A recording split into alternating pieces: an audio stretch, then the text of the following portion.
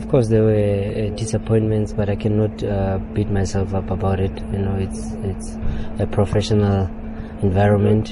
You know, some deals happen, some don't, and once they don't happen, you have to keep your head on the ground, keep working, and stay focused and continue working to help the team improve and improve myself as a player.